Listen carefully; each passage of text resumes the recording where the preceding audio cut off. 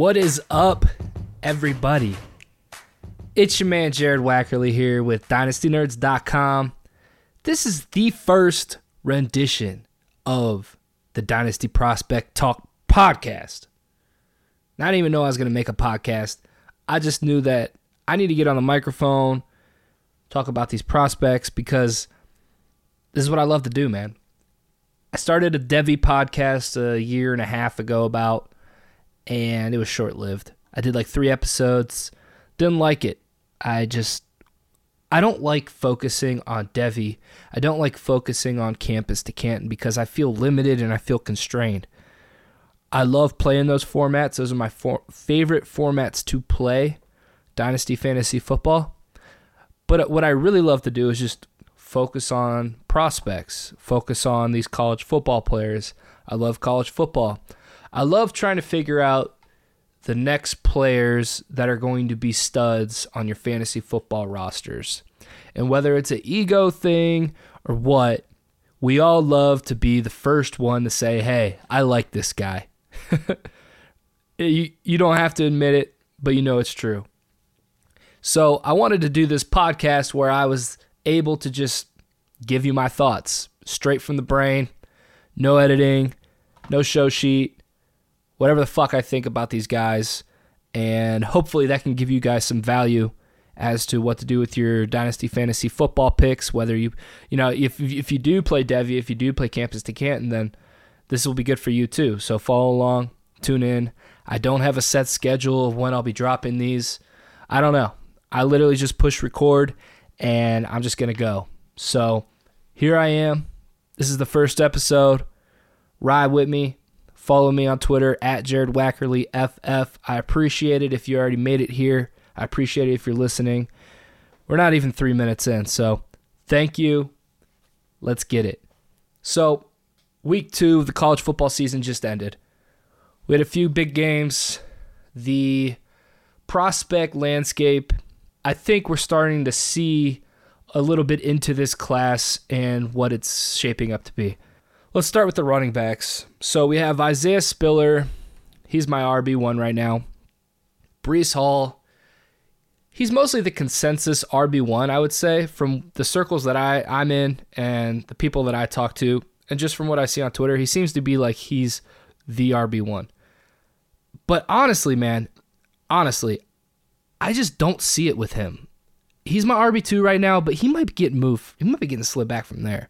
Zach Charbonnet has been on a tear for the first 2 games through the season. I think he's got like 17 carries, I believe, for 200-some yards. He's breaking tackles left and right. He's a freight train coming through the line.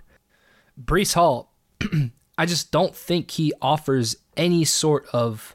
I'm trying to put my finger on it. He's not explosive.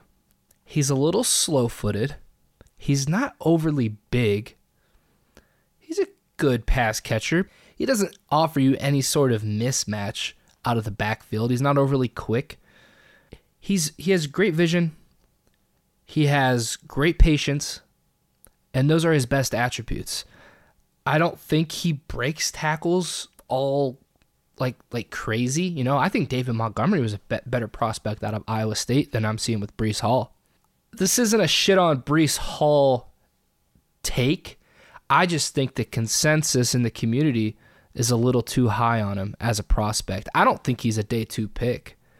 I think he's round 4, 5. I'm not sure that there's a day 2 pick running back in this class. That might be a little hot takey, but truly look at this running back class. We got Isaiah Spiller, Breece Hall, Zach Charbonnet, Zamir White, Kyren Williams. Do any of those guys scream second-round pick to you? I could see Kyren Williams maybe coming in around 3, Zach Charbonnet coming in around 3, Isaiah Spiller. I could see it. I could see, with a running back shortage in this class, like good running backs, and a team really needs one, going up and reaching for one of these guys. But none of these guys really offer anything special to me. I just don't see it. Now, what I will say with Isaiah Spiller and why I have him as my RB1, he's a guy that I did not like his freshman year. He got good burn, had good playing time, but I didn't like him. I thought he was a little slow-footed, didn't break enough tackles. And then we see him come into that next year, and man, he improved. He was working out with the Footwork King in the offseason on Instagram. Not sure if you follow him, but followed along during the offseason, watched his videos, and man, that really carried over to the field. I mean, Isaiah Spiller looked quick last year for a big guy, a guy his size, and he offers a little more dynamic running back ability than I see with Breece Hall, and he's got the size. He's a guy that could be on the field for all 3 downs. He catches the ball well. He's able to make people miss on the perimeter. He breaks tackles. Now, I will say there are some instances. We actually did a Film Nerds tape review of him with myself, Nick Whalen, and Felix Sharp on the Dynasty Nerds YouTube channel. If you haven't checked those out, check them out. And there were times where he was getting taken down with arm tackles, and that can't happen. Not at the college level, not if you're a big-time running back NFL prospect.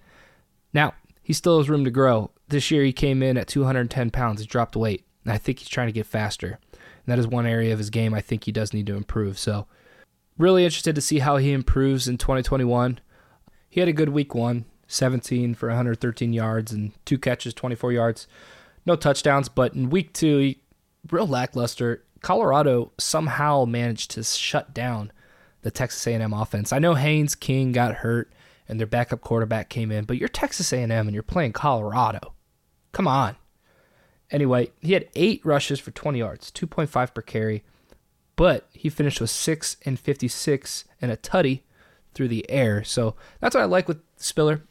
Gives you that size, 6'1", 215, can run inline, catches the ball well, makes people miss. I just think he offers way more than Breece Hall, and I would be surprised if he's a day 2 pick. He's one of those guys that I could see making his way in there, but I don't think he's anything special. I think he will be a fantasy football running back, but I don't think he's anything long-term at the position that you are going to covet. You know, that's what I see with Spiller.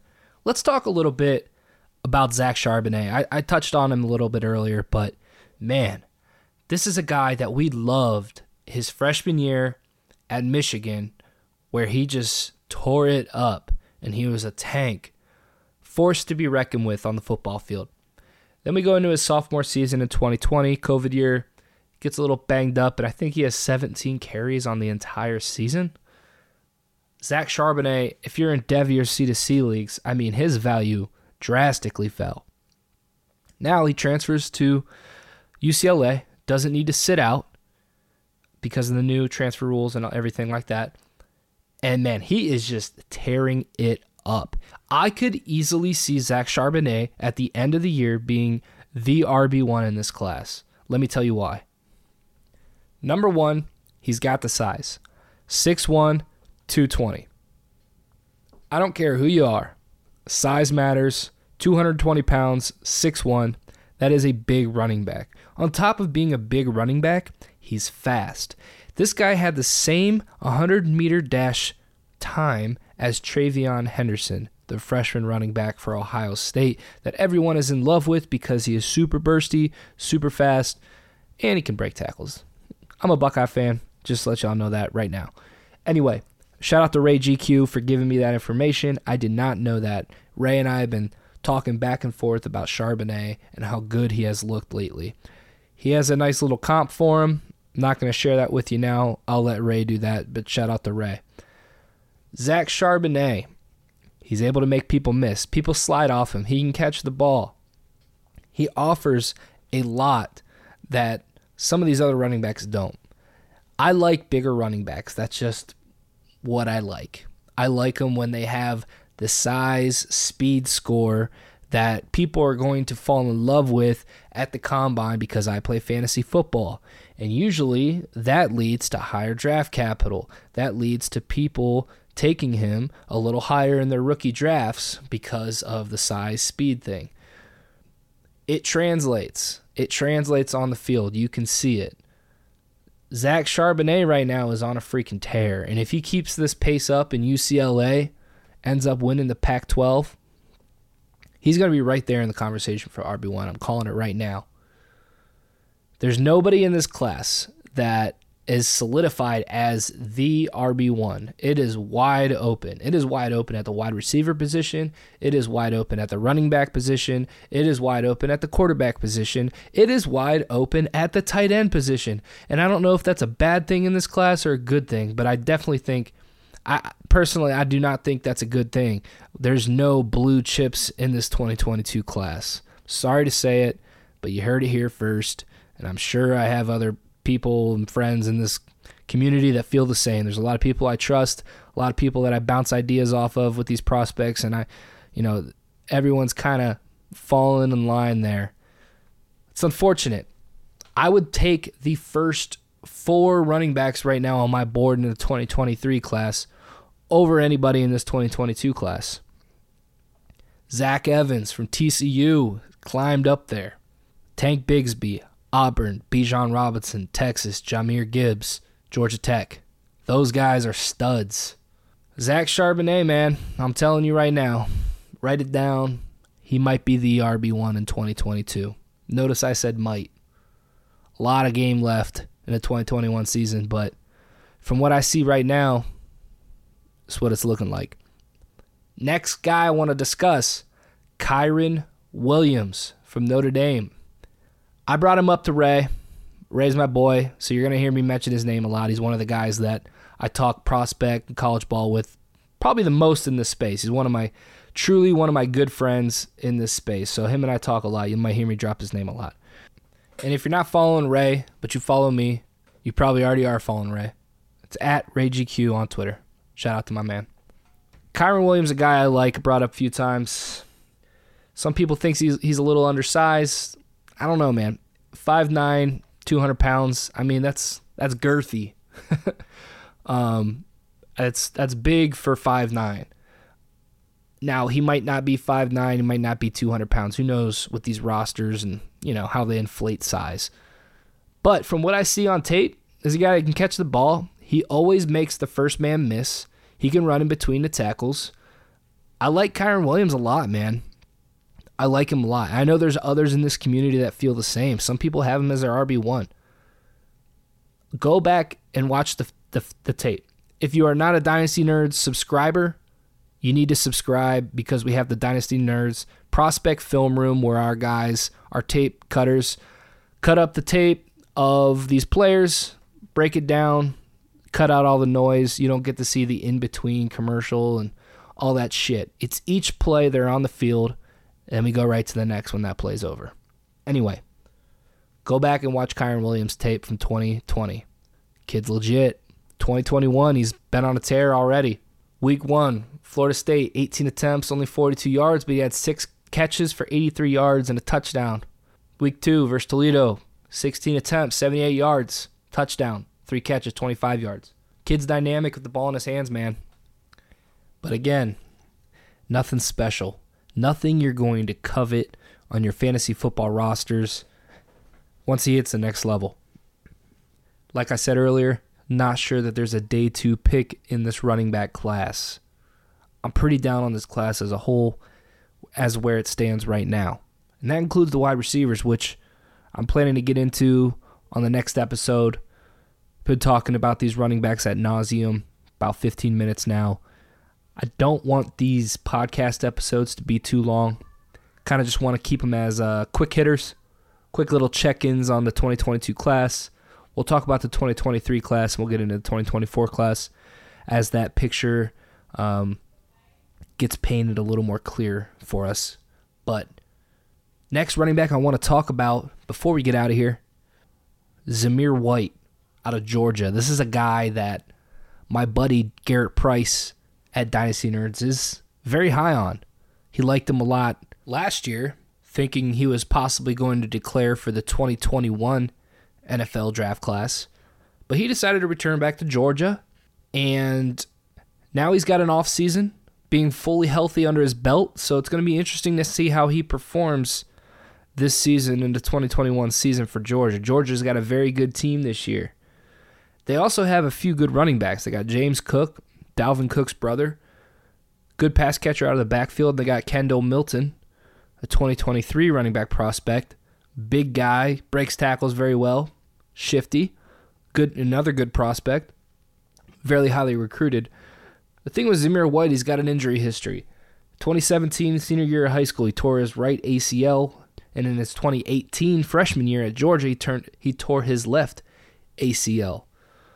So he had a bit of a rough start in his college career, but I will say I was impressed with Zamir White last year from the film that I watched.